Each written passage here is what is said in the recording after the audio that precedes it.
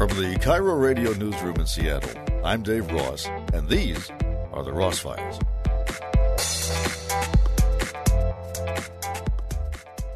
I don't think we've ever interviewed a poet on this program before, but I was handed Richard Kenny's book, and it was intriguing because it doesn't really match my conception of poetry in just the range of things it discusses, and the fact that even as a modern poet, you use rhyme a lot. So I really wanted to meet you. You teach, Richard, you teach at the UW, right? I do, yeah. You received one of those MacArthur Genius Grants. It's not an expression that my family likes to use much, but yeah, you're right. Right. And so, I mean, you've achieved a lot of respect. I took this note down. One of your critics called you gorgeous, exact, difficult to penetrate. So what I want to know is how, when you're a poet and you're writing these things, and you said before that when you write, you don't think of anything. Is that fair to say? I'm not quite sure how to take that. I don't know how to answer that exactly. I read in one interview, somebody asked you, what do you think about? And you said you think about nothing. Oh, Jake Uti, yeah, he asked what do I worry about? Yeah, and I guess that was easier to answer. I don't think I worry about anything because I'm just working on the poem. But I think that's like anybody who has any kind of trade where you're concentrating. I suppose athletes call it flow or something like that if you're lucky. So at what point do you know you're good at it? Boy, Eliot looked at the ceiling and wondered if he was any good at it. I sometimes when I finish a poem, and especially if the muse has written most of it, Robert Graves has a great suggestion that the muse will give you half the poem. Maybe let's say the muse gives you a stanza for free, but the poem has to have 3 stanzas, and you have to make the other 2 by hand. And so it's up to you to try to make them well enough so that most people can't tell which one you wrote and which one got written for you. And sometimes they feel as though they're good, and I kind of want my friends to smile.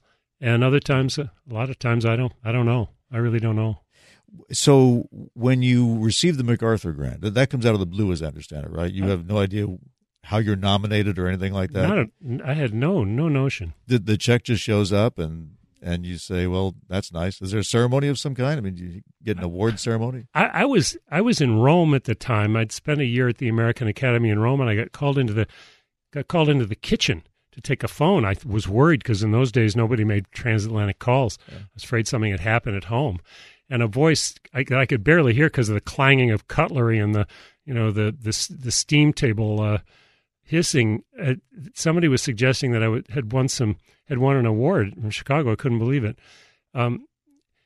There was no ceremony. In those days they had reunions every 18 months, and they would fly you to Chicago, and you get to listen to these people talk. And that was one of the great joys of my life, actually.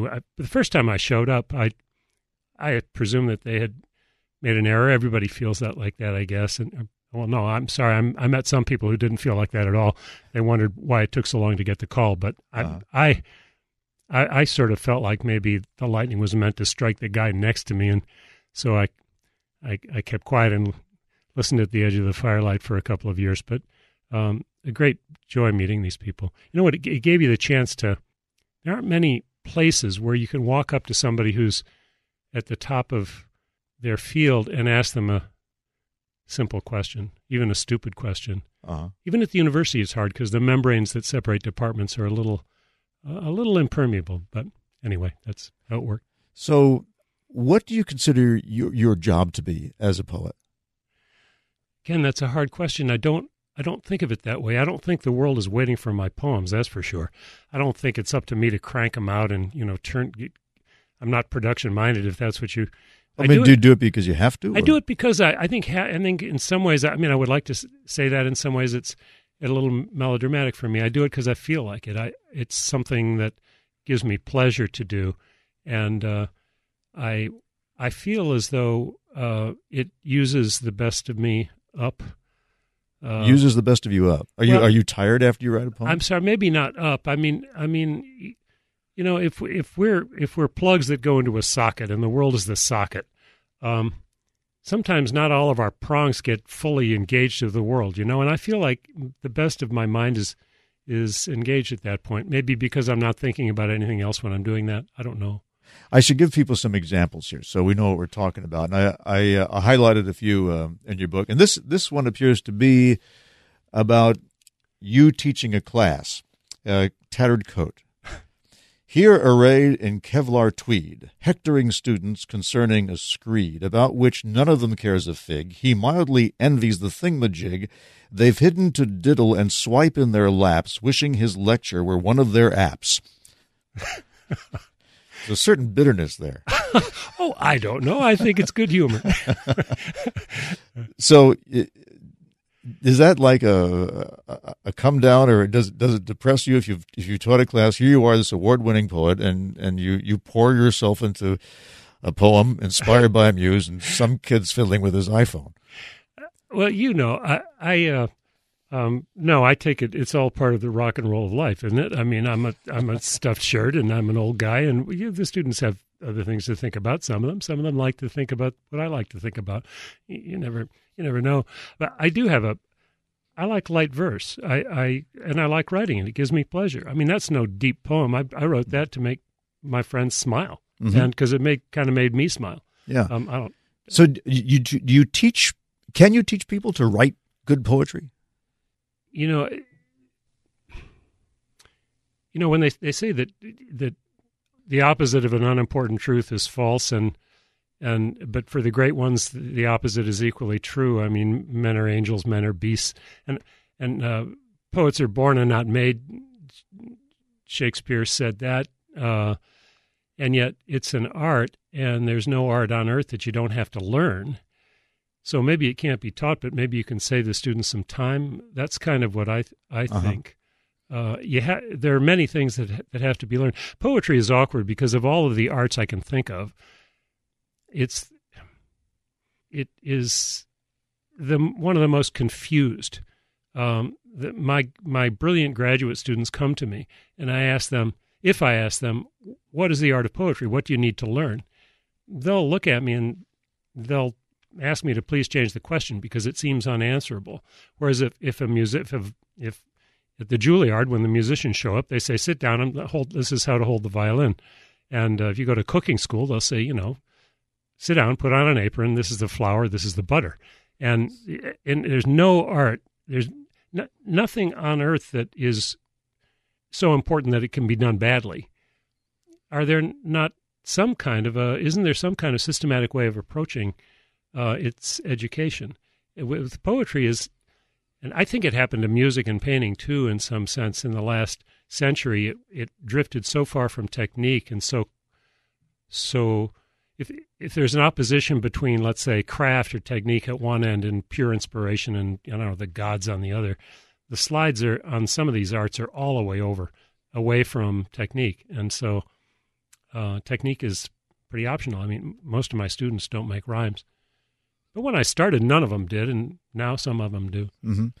Well, I remember there's certainly a time when I actually heard a couple of poets talking and said, why am I wasting all my time trying to figure out what rhymes with enough, and when it doesn't have to do with what I want to communicate, So why do you think it's important? Why do you think the rhyme is still important? Well, it's I would give two answers. One, it's kind of fun. I mean, that poem wouldn't have been any fun if it hadn't rhymed. I agree. I love rhyming, but I just noticed that I love light verse, but you don't find much of it anymore. It's not considered serious enough. Well, I'm with you, and many of my friends don't forgive me for all the light verse that I write. I mean, because they think that the job of a poet is to go back to your word, is to be a little more serious than that. I mean,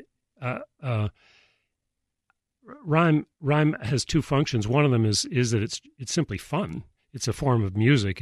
It's poetry aping music. It's not as good as saxophone, but it can be pretty pleasing.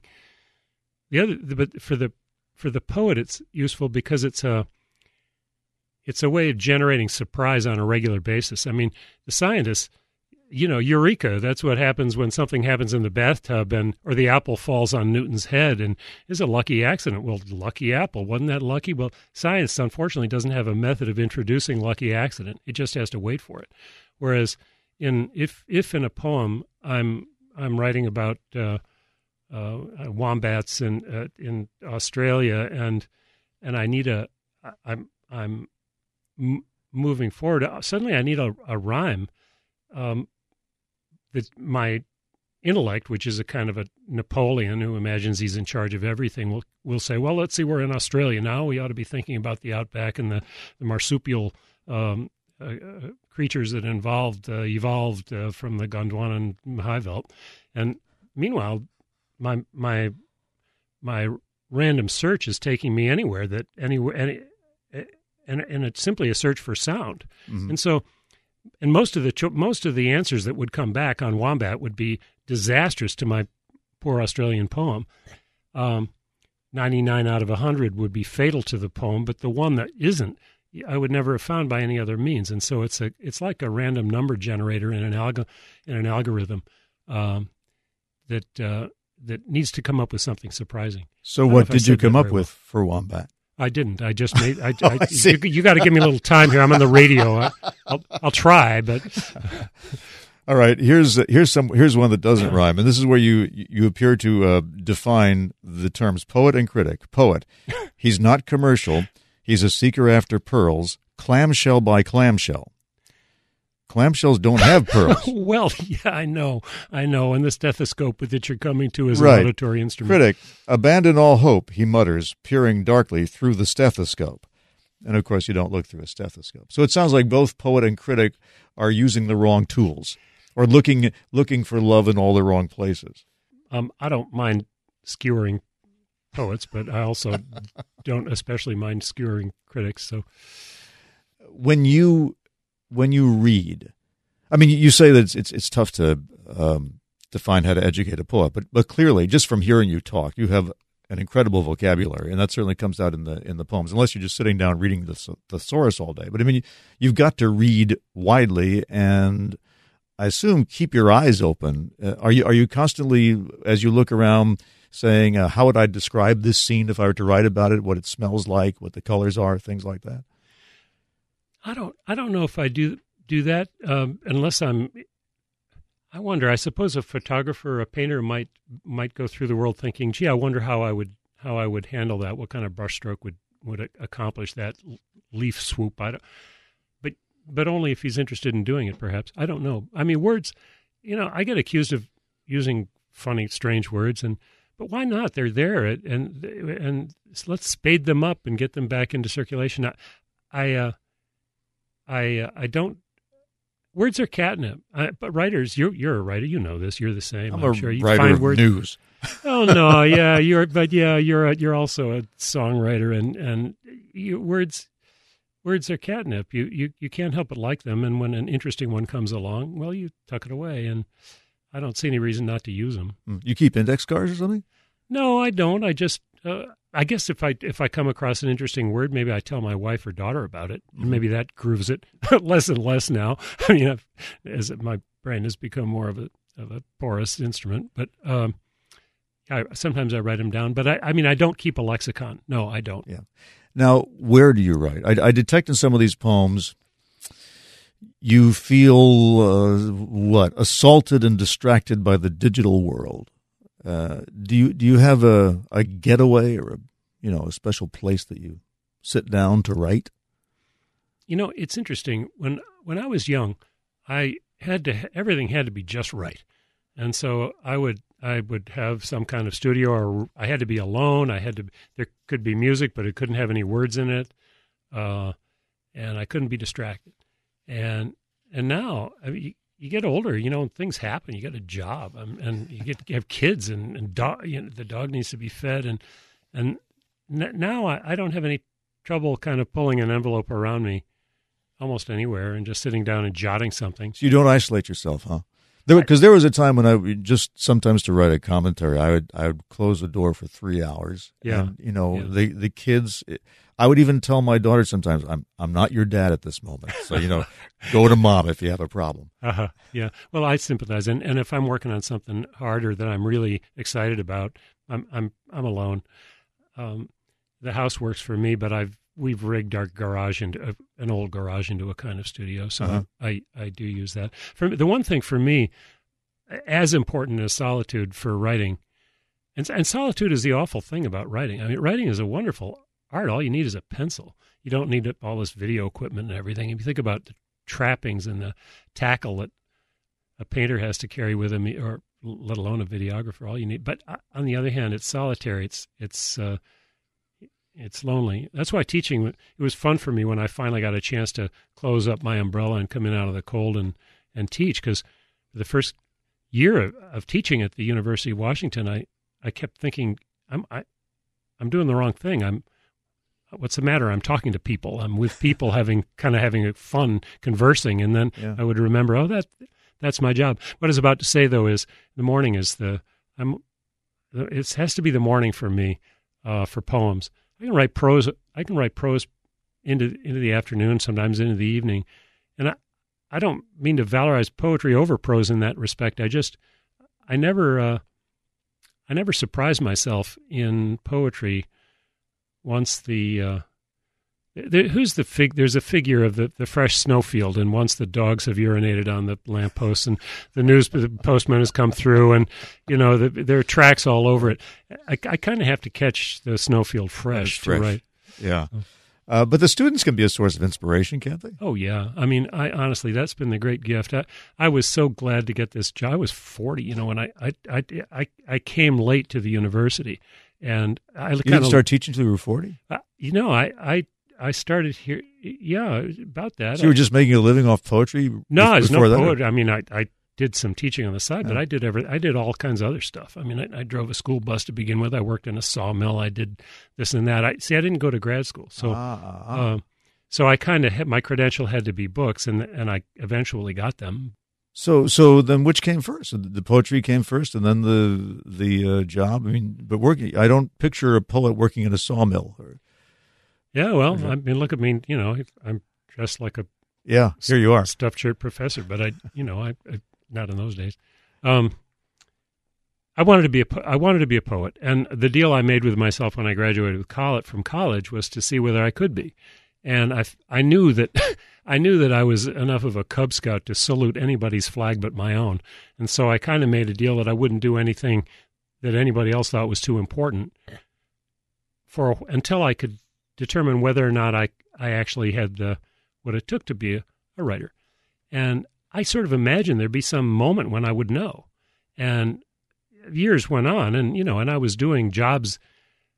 The idea is that the shaving mirror can be an accusatory instrument that will help you write. Because if you're not writing and your parents have paid for this great education, what are you doing? Well, I'm rolling logs in a sawmill at night. Okay, but that's nothing wrong with that. But it's not something that took all of my talents, and I think that pressure was useful for me. I have to say, I really do. I think if I had gone into a job that I would like teaching, for example, that I thought was important and worthy and all of that, I would probably have put more of my time into that.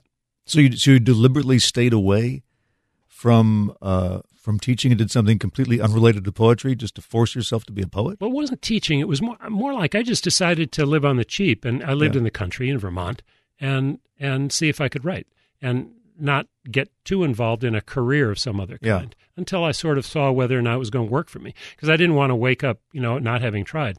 And on the other hand, I wound up spending a lot of months, maybe years, maybe staring at the ceiling in the middle of the night, wondering what was going to happen. But I just wanted to try. When you're young, you're crazy. You jump off a cliff. Sure. It's going to be fine. Did you ever contemplate giving up? Well, I contemplated needing more money a lot, and so I wasn't quite sure where that was going to come from. What are the options open to a word type person. You can journalism would have been a possibility. I don't think that I have that would have beaten the poetry right out of you. Well, I don't know that I had the mind, the chops for it. At any rate, I wanted to put. I thought little enough of my own powers that I decided that I'd better put poetry first during that time, because if I gave the best of me, those morning hours, for example, to somebody else, if I sold them, then I would never know. I never thought of it that way. So how long did it take you? And once you decided, okay, it's poetry or bust, when did you finally get that first paying poetry job? I wrote pretty seriously for 6 years before anybody would publish anything, and then Poetry Magazine took quite a long sequence, and that was a big boost. And then my book was chosen for the Yale Series of Younger Poets, and that was my first book, and that really was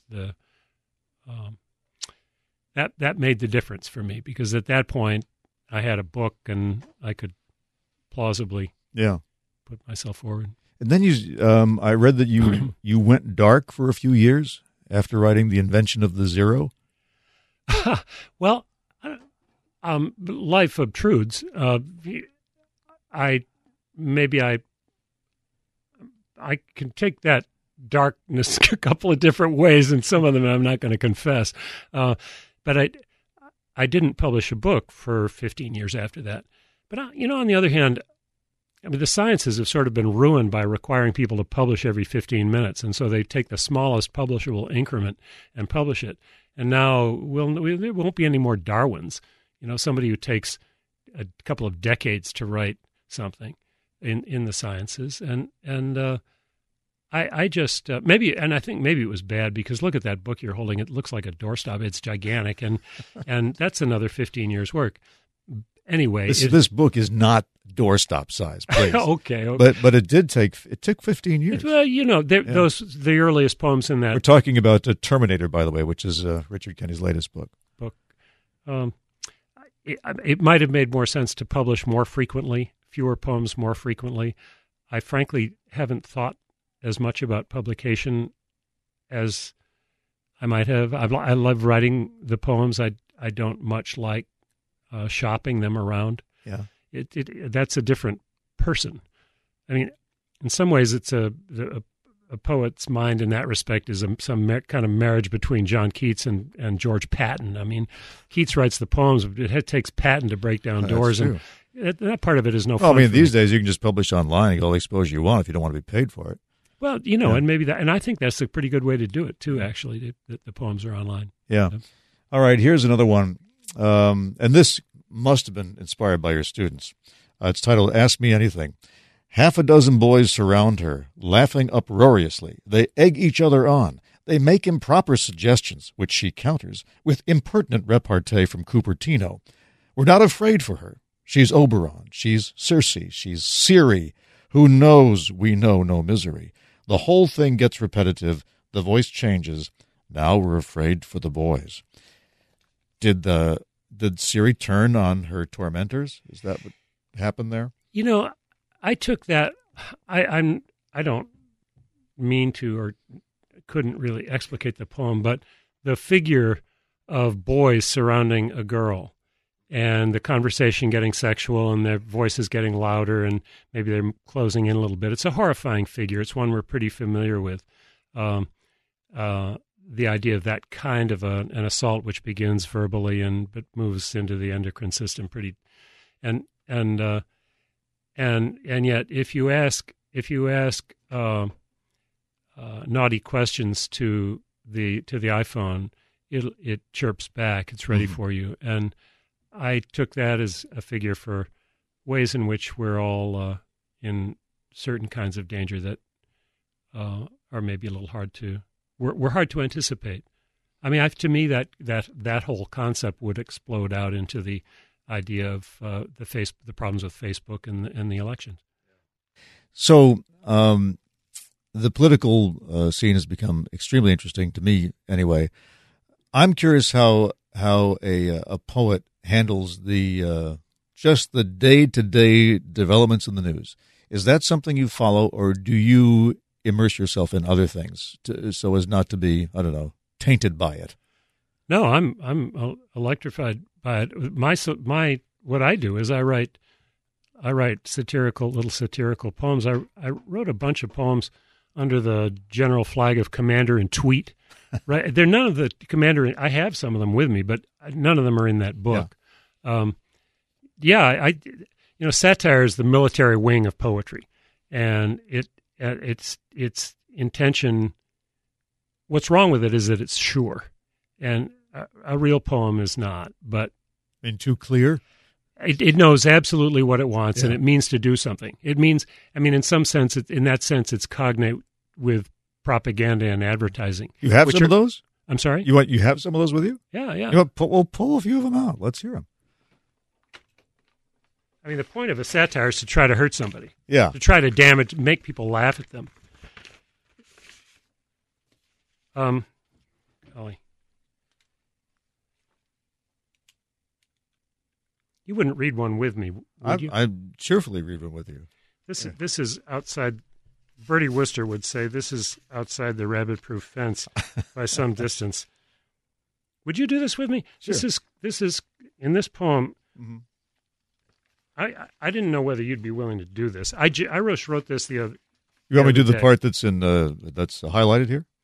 Yeah. How about you say deep and I say state? Okay. Every time that comes up. Okay. And then you read the highlighted parts. Okay. Now this is called I hereby announce my candidacy for the presidency of the United States, and we're going to do a rally. Uh-huh. And this is Commander in Tweet's MAGA rag. Okay, here we go. Deep. State. Don't you know they're out to get me? Deep. State.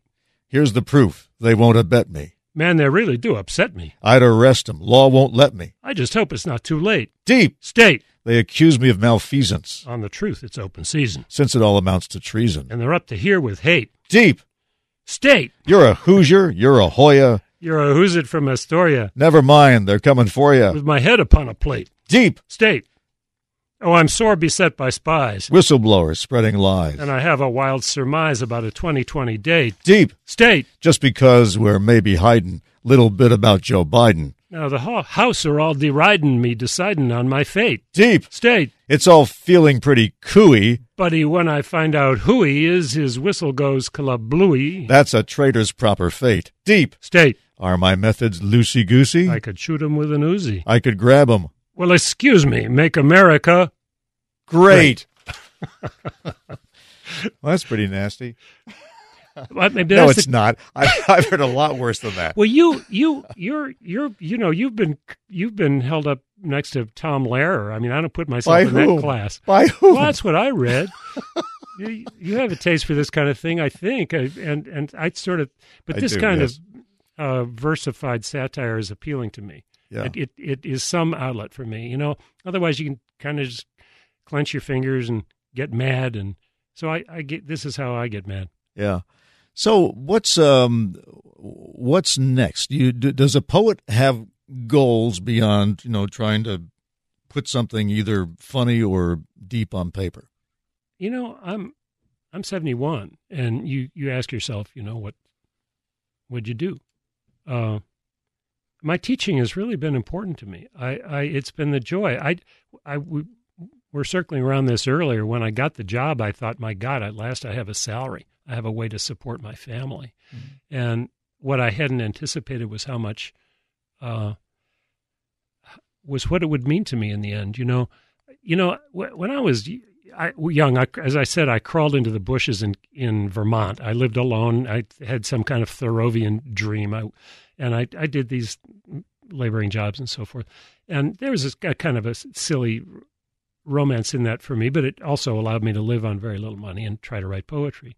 At the time, it was pretty solitary, and I thought, wouldn't it be fun to be part of a school? Like the New York School or some, mm-hmm. or the Beats, or to be with a bunch of young poets who were all decided that they would shape the future. Right. They would be the next thing. Hemingway in Paris. Yeah, that kind of. To be a part of a group that kind of felt that the future was on their side, and I didn't have that, and I didn't really have, because I lived in this way, I didn't really have a poetic community. And because I was writing in the way that I was writing, I was writing in rhyme and meter from the beginning, and that was way farther out of fashion then than it is now.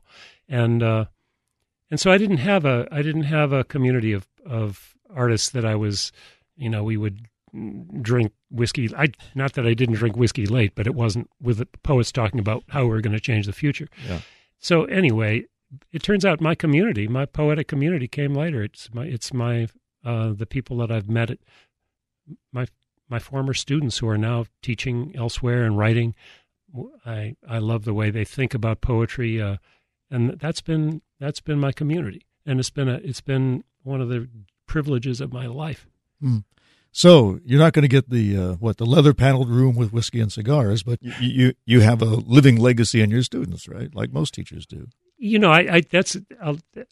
I would never claim that word legacy, but I have some friends, and they mean a lot to me. Richard Kenny is the author of Terminator, Poems 2008 to 2018. Delight to meet you. Thank you very much. Thanks very much.